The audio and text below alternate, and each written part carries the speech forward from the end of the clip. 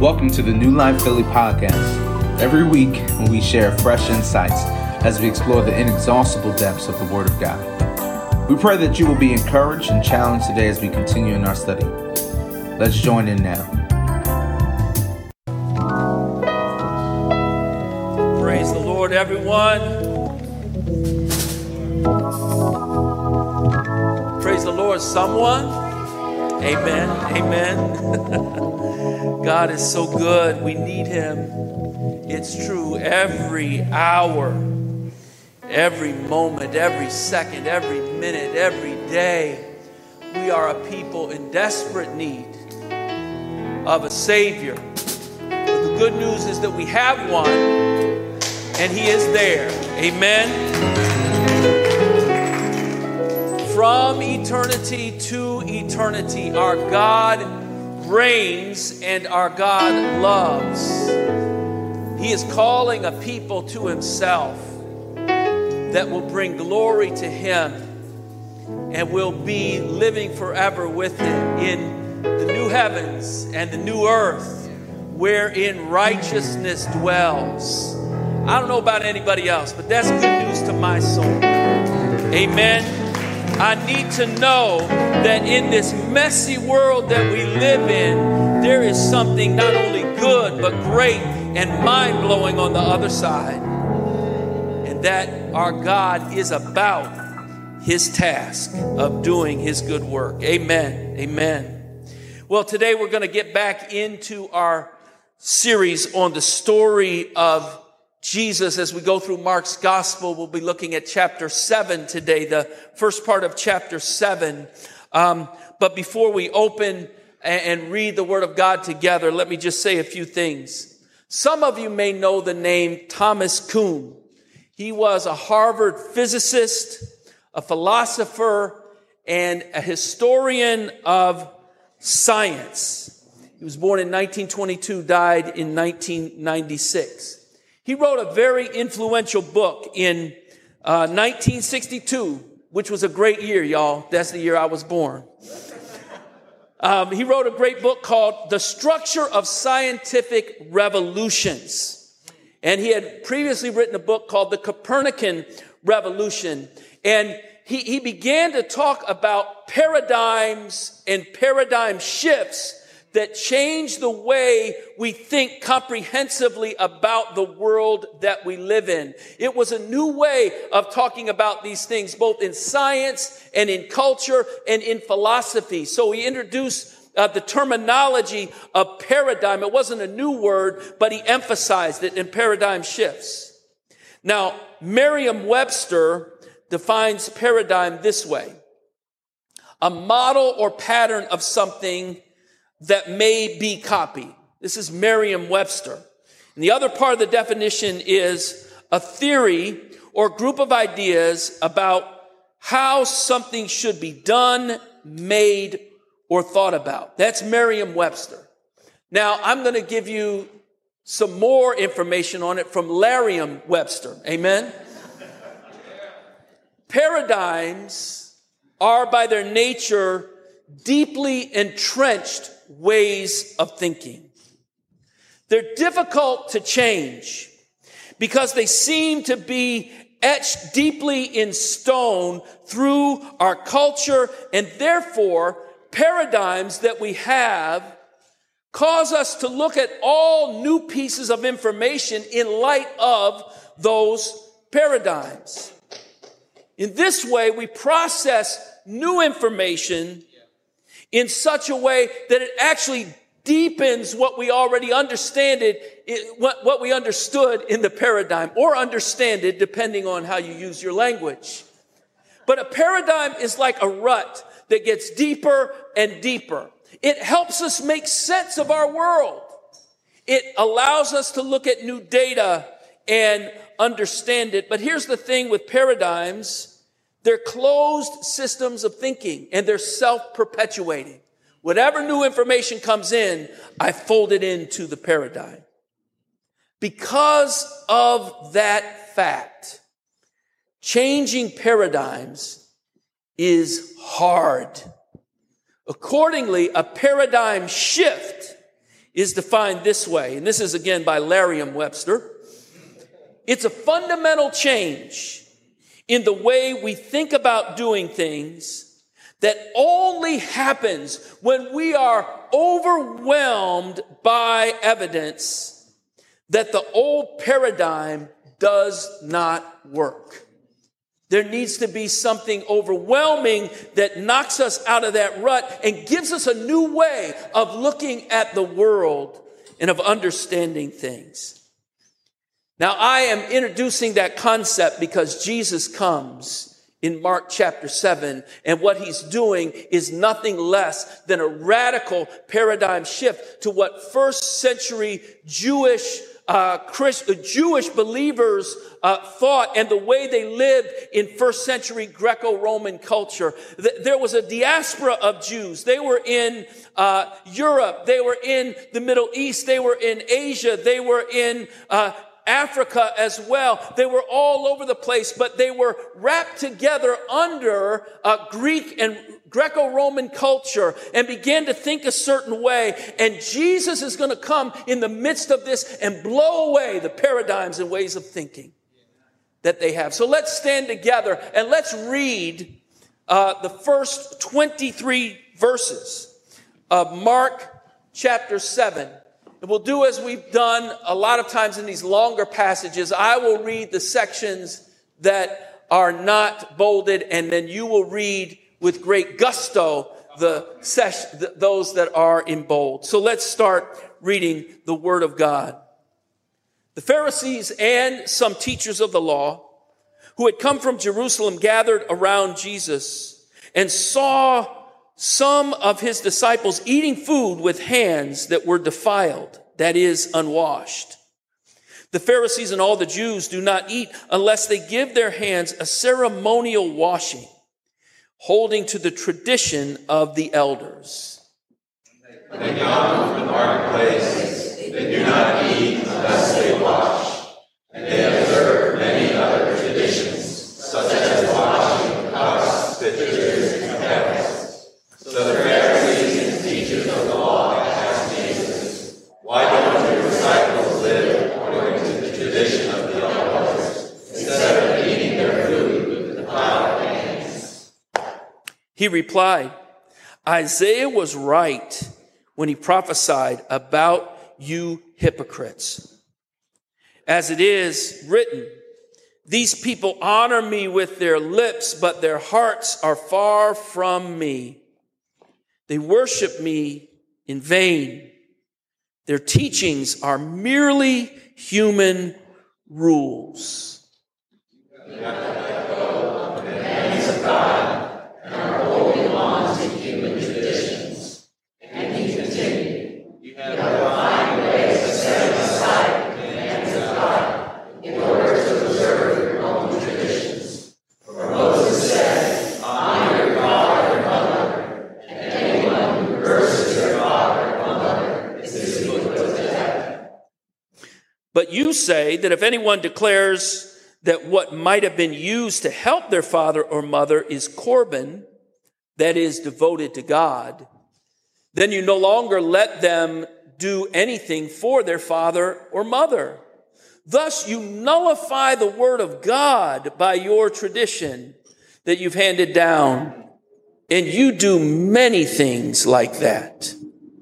Then Jesus called the crowd to him and said, listen to me, everyone. Understand this. Nothing outside a person can defile them by going into them. Rather, it is what comes out of a person that defiles them. After he had left the crowd and entered the house, his disciples asked him about his parable. Are you so dull? He asked. Don't you see that nothing that enters a person from the outside can defile them? For it doesn't go into their heart, but into their stomach, and then out of the body. In saying this, Jesus declared all foods clean. And let's read the rest together. He went on, what comes out of a person is what defiles them. For it is from within, Out of a person's heart that evil thoughts come, sexual immorality, theft, murder, adultery, greed, malice, deceit, lewdness, envy, slander, arrogance, and folly. All these evils come from inside and defile a person.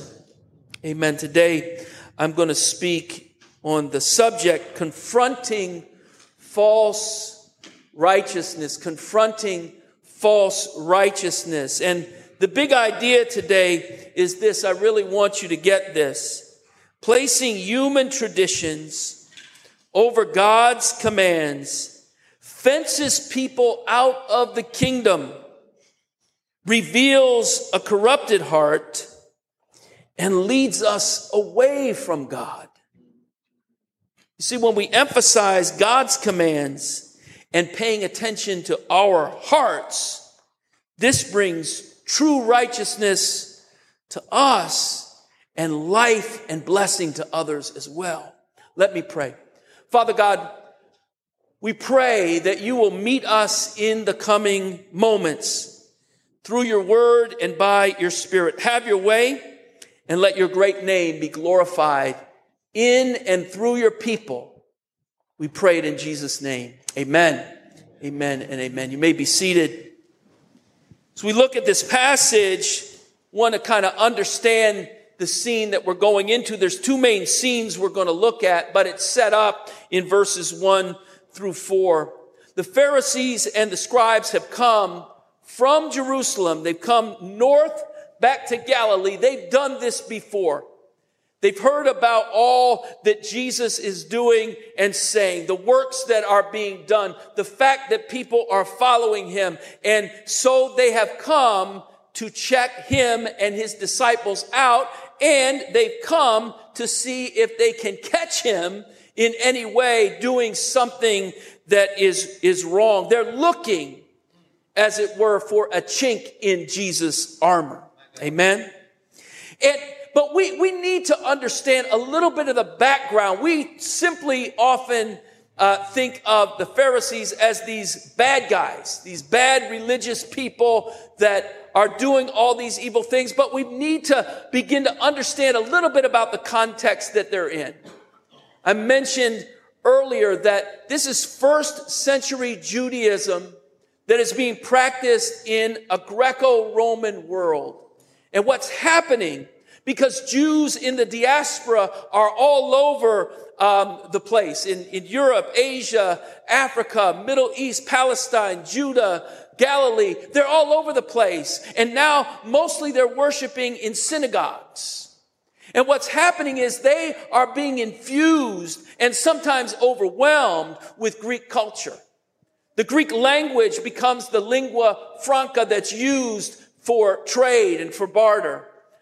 Greek culture is spread through architecture. It's spread in many different ways. And this is a process that was called Hellenization, the making all things Greek that's going on in the Roman Empire. Even though the empire belongs to Rome, Greece has had this incredible cultural impact, and it has touched the Jews in the first century.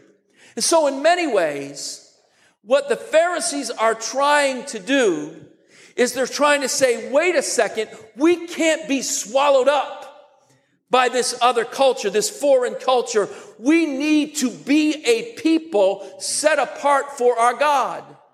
In Leviticus 19, verse 2, the Lord says, be ye, I'm going to give you some King James, be ye holy, for I, the Lord your God, am holy. And so the Pharisees care about this. They want to be distinct and set apart as God's people. What they're desiring is not a bad thing, it's a good thing. What's wrong is the way they went about it. That is what Jesus will confront. And so we look at the first scene here as Jesus confronts false righteousness. Verse 5 reads this way. So the Pharisees and teachers of the law asked Jesus, why don't your disciples live according to the tradition of the elders instead of eating their food with defiled hands? Why don't they do like we've taught them? The tradition of the elders. Why don't they do that? But instead they're eating with defiled hands. What I want to look at is three things in verses 5 through 13. Three things that we see where false righteousness comes from. And the first is it comes from evil motivations. The Pharisees have come up from the south, from Judah, from Jerusalem, to catch Jesus in something in order to accuse him. They've come to denounce Jesus. They see his power growing, and therefore publicly they are becoming less and less important in the eyes of many people. And so they bring this accusation. You've got to understand, they bring this accusation to publicly shame Jesus.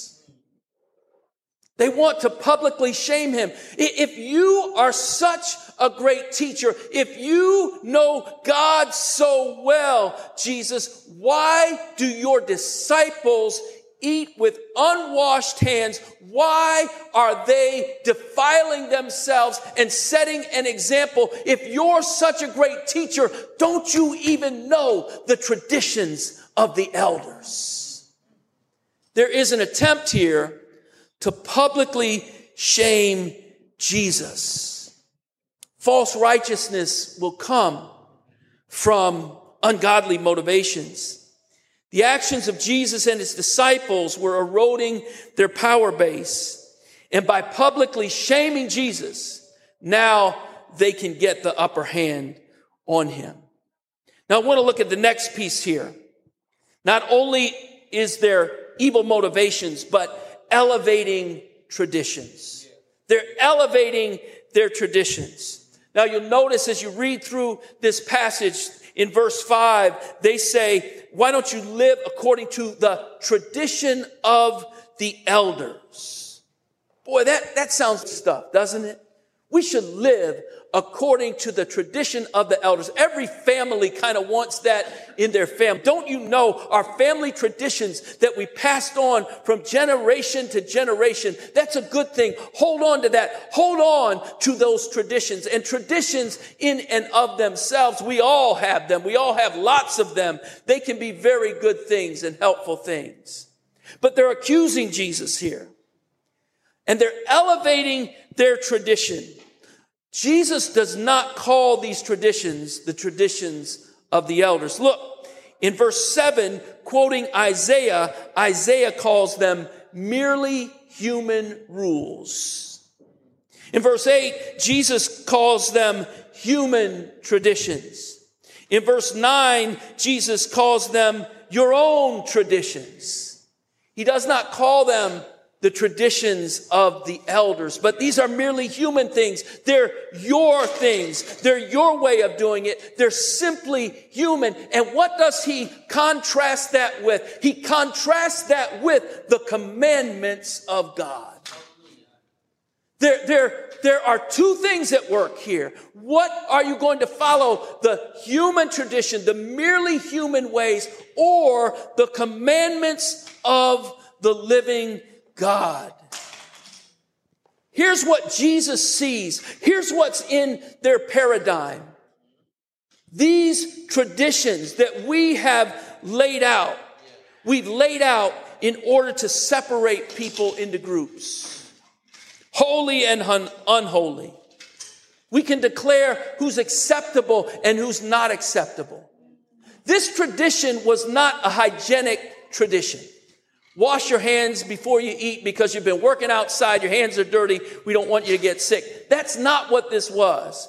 This was a ceremonial washing of the hands. What the Pharisees did is they took what happened in the temple and the way that the priests needed to ceremonially cleanse themselves, and they said, every member in the nation of Israel should do the same thing. All Jews should do the same thing. It was not in the book of the law. It was not in the Torah. It was not in the prophets. It was not in the Hebrew Bible at all. But they said, in order for us to be distinct, we're all going to do this. Be ye holy, for I'm holy. Let's do it this way. Let's take this on.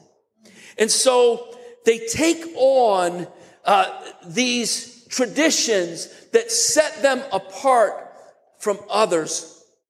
They take on, hear this, these traditions that make them distinct in such a way that if they had a church, it would not say all are invited. It said, we want a certain kind of people in here. Are you those kind of people?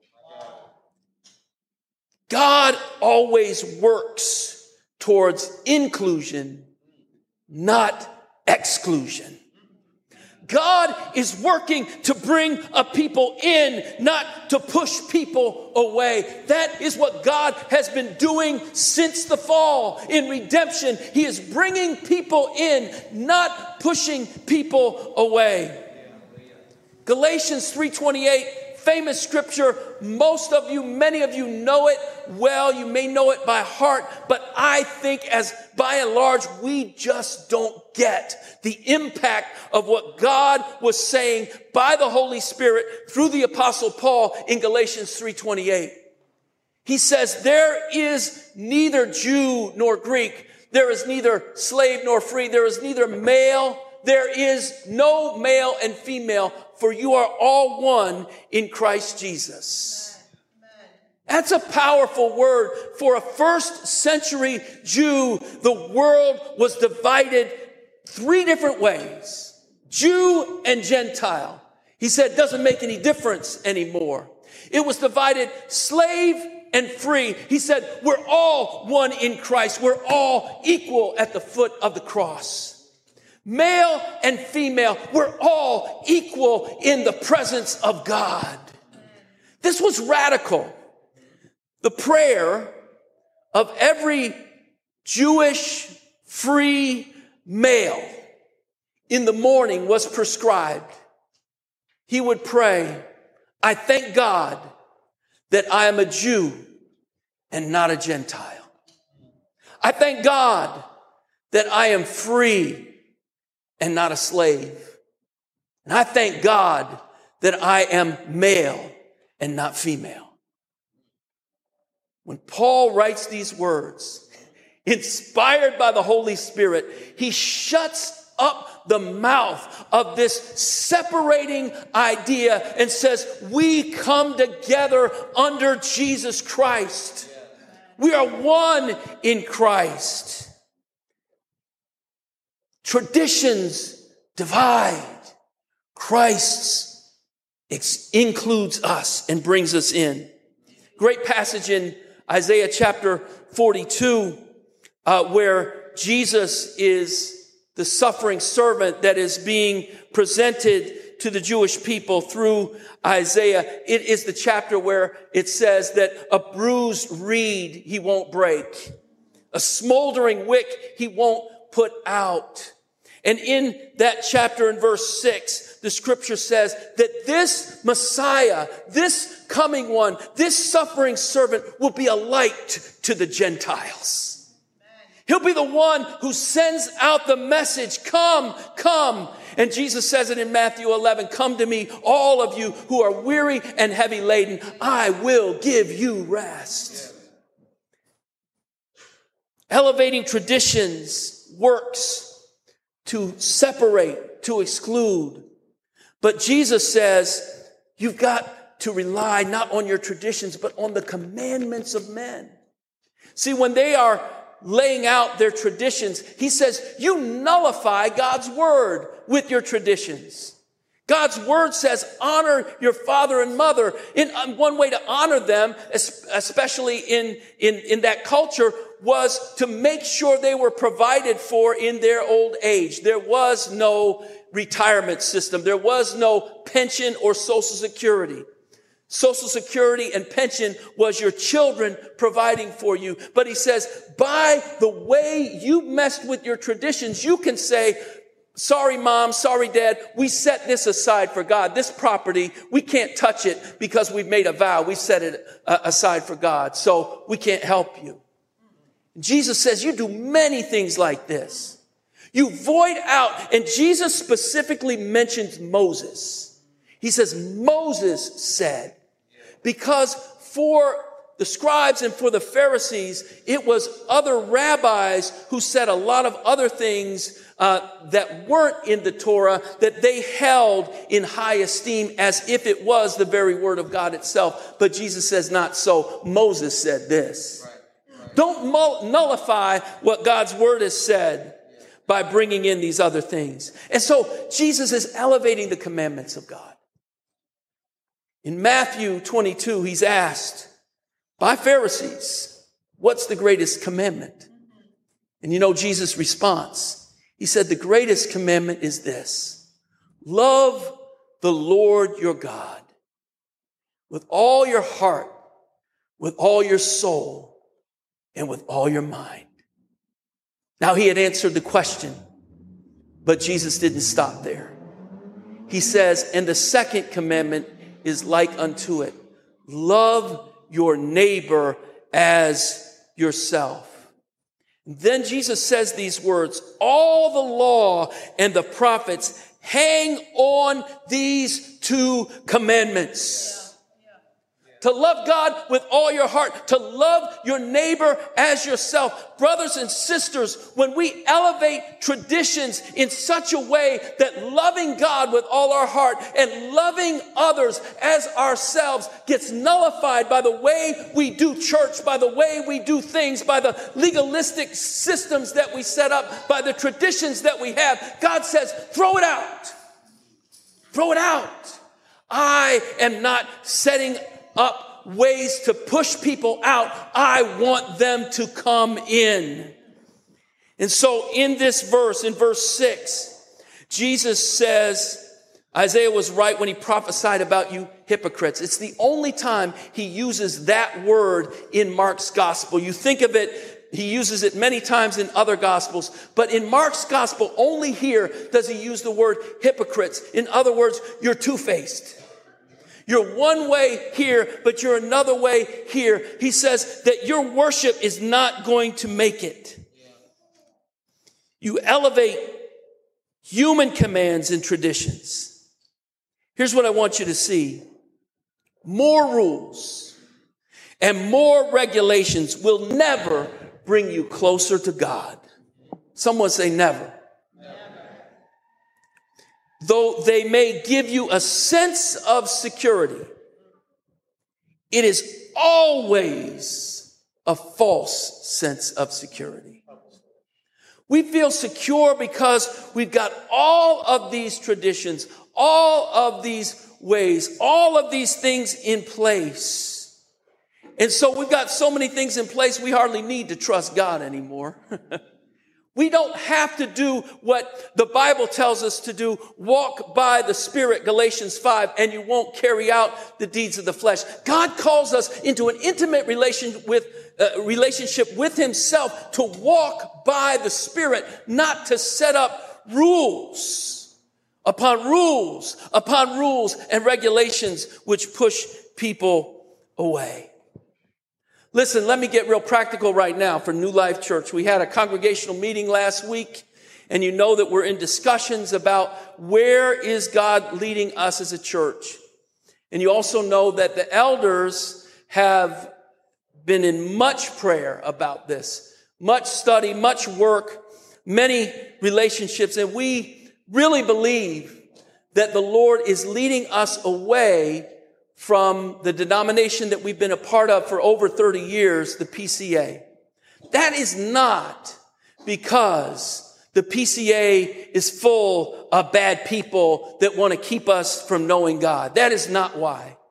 The PCA is full of men and women that love God and serve God, and we are thankful for many relationships that we have and will continue to have with people, even if we're not in the same denomination. The problem for us is that we see with what God has given us to do and with where we are in our city that many of the ways that the PCA has do not help us to raise up the leaders that need to be raised up to reach the people that God is calling us to reach. We've got to set aside some traditions and come back to the commandments of God. We've got to come to a place where we say, how can we reach people best? Who can we raise up to lead? And we can't get tripped over little things that won't be allowed within some denominational boundaries. God help us to be a people that walk with you by faith and by your Spirit. I just want to encourage everyone, let's go on this journey together. This adventure in Jesus where we are calling the nations, which are right here in Albany and in Philadelphia, we're calling them to the light of the Gentiles, even Jesus Christ. The third thing here that false righteousness comes through is evading God's heart. Evading God's heart. In verse 7, when Jesus is quoting, actually in verse 6, when he's quoting Isaiah, he says, these people honor me with their lips, but their hearts are far from me. Then verse 7, he says, they worship me in vain. The New Living Translation translates it this way: their worship is a farce. Their worship is a farce. Their worship has nothing to do with me. It has everything to do with making much of themselves. It has nothing to do with the heart of God. They are, by setting up these traditions and putting them over the Word of God, thus nullifying the Word of God, they are clinging to traditions rather than clinging to God. Brothers and sisters, the Lord is calling us in this passage to himself, not simply to a tradition, but to himself.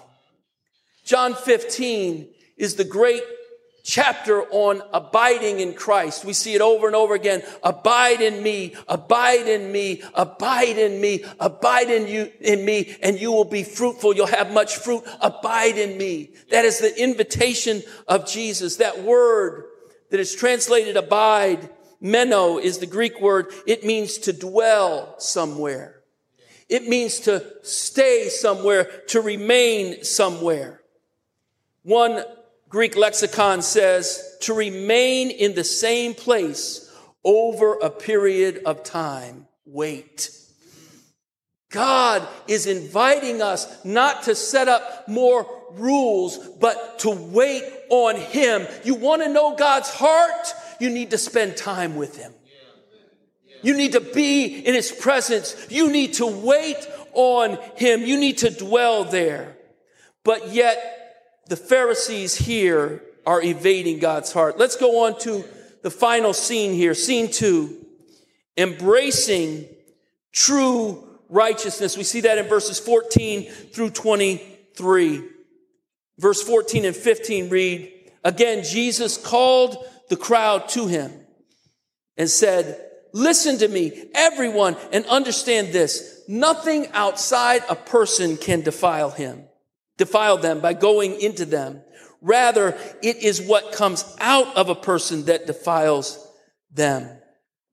What he's saying is this: an outside focused living will defile you. If you're simply focused on what's outside of you, he says, don't y'all know that's foolish? Just because you had bad tacos last night, just because you've eaten something and got a little bit sick, that's something that's going to come in. It's going to go back out. It's not the thing that is going to change your life or your character or your position before God. Don't get stuck on things outside of you. He says they're not the things that defile you. In these verses, Jesus uses the word defile 5 times. And that word means to make something common, to make something unclean, to make something profane. It is the exact opposite of making something holy, set apart for God. The Hebrew word kadosh is holy. It means set apart. Now he's saying you're no longer set apart. You're defiled because you're just all about the things outside of you. You've got to deal with your hearts. The source of defilement is the unchecked heart. Our mess, every one of us, comes from our unchecked heart. You know the words of Jeremiah, the heart is deceitful above all else.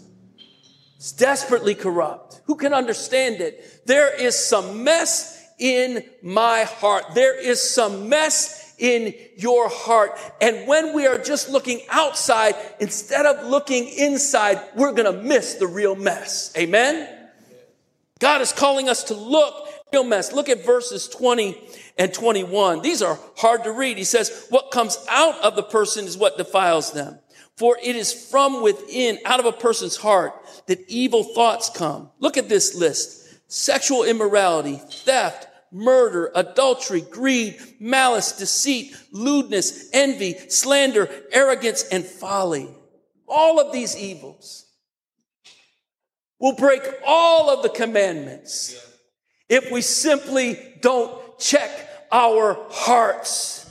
Jesus is calling us to check our hearts. So how do we do that? How do you check your heart? Let me give you 3 ways to do that. How do you check your heart? Number 1, you do it, as I said already, by making abiding in Christ through prayer, meditating on his word, the character and the center of your life. Meditating on his word and character, making that the center of your life. Brothers and sisters, we're not going to grow in likeness of Christ. We're not going to check our hearts well unless we're spending that time in his presence, unless we're meditating on his word and on his truth. He bids us to come and spend time, and we need to do exactly that. Secondly, how do you check your heart? You check it by living in community with others, listening for feedback, and honestly taking it to the Lord. This is so important to us in our Western American individual culture, where everything is about the individual. Every culture is not like that. But in our culture, this is a specific temptation for us that we get off by ourselves. We make every big decision in life without consulting with others. And if someone is coming against me or saying things that I'm in community with, I can either leave that community or I can just push their thoughts aside and not consider them because I know what I'm about. But if we're truly living in community, we've got to listen to healthy critique. We've got to listen to those that we're in community with, that love us, that care for us, and are going to say things to us that will challenge us sometimes. God, help us to do that. And number 3, how do you check your heart? You check your heart by developing and honoring close relationships, which include deep accountability. Brothers and sisters, if we're living in this life without relationships where there's deep accountability, we are on a crash course. With sin, we're on a crash course to become those who shame the gospel rather than give glory to Jesus Christ. We need, you need, I need relationships where someone can speak into the deepest part of our lives and we have to listen. We have real and lasting accountability with those who love and care for us. Let me conclude this with a few thoughts. First of all, I want to put that quote up on the board. This was powerful to me. It says, God does not always respect the boundaries we create and carefully protect. Drawing lines in the theological sand may serve our purposes, separating the good guys from the bad guys, and that can be helpful because it's hard to know that you're on the inside unless you know who's on the outside. That's what traditions do. Unchecked by the commandment of God to love Him and to love others and to bring people in. But it goes on to say, but God has a studied disregard for anxieties of this sort. Thank you, Jesus. He says, prodigal grace keeps spilling over into alien territory. If you're here today and you call the name of God and you can say, I know I am sure enough saved by the hand of God, it is not because you followed some rules that you got the traditions right, but it is because of the prodigal grace of the living God who has loved you before the foundation of the world and will love you all the way into eternity. It is His overflowing grace, His prodigal grace, His extravagant grace that allows us to live and thrive in Him. I'm going to read something else. It's not on the board, but I need you to listen to this. And this is from the NIV application commentary. From these verses, they say, Jesus is like those who want to run the church for those who do not yet attend. In other words, Jesus says, I'm going to be a light to those who aren't in yet. We're not a stoplight, we're a green light. Come in, come in, come in. Jesus is like those who want to run the church for those who do not yet attend. Then they say, how do we include them into the family rather than exclude them? What can we do? How can we set things up? How can we live? How can we worship? How can we be a community for God in such a way that we will always be including and not excluding? This is the desire of Jesus. This is the paradigm shift. Not that we're set apart in such a way that you can't come in, but we're set apart and we're set up as lights. We're set up as those who point out to the goodness of God and draw others unto Him. And Jesus' teaching affected Paul so much that as a missionary, he had practical application of what it meant to live this way.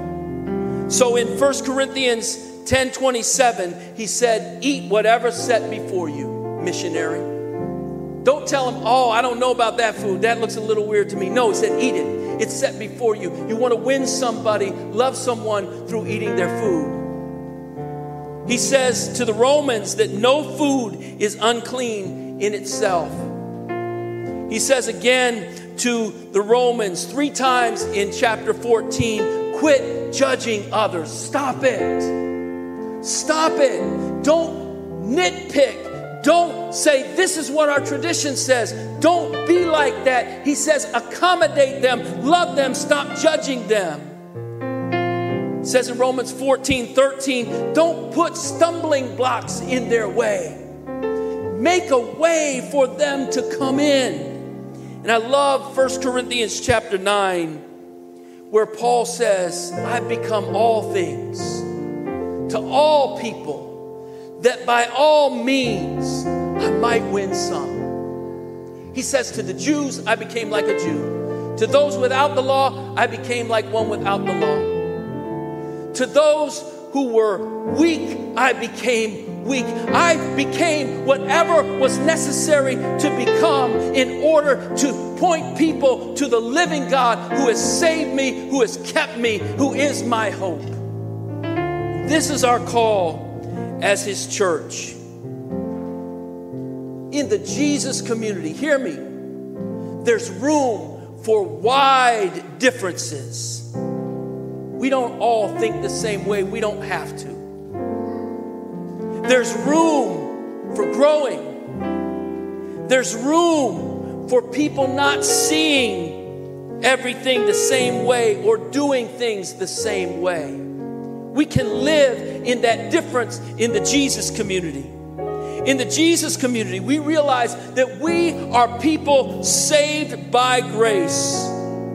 That we are a people desperately in need every day of that grace. And if we're becoming more like Jesus ourselves, we are a people who are freely dispensing that grace to others every day.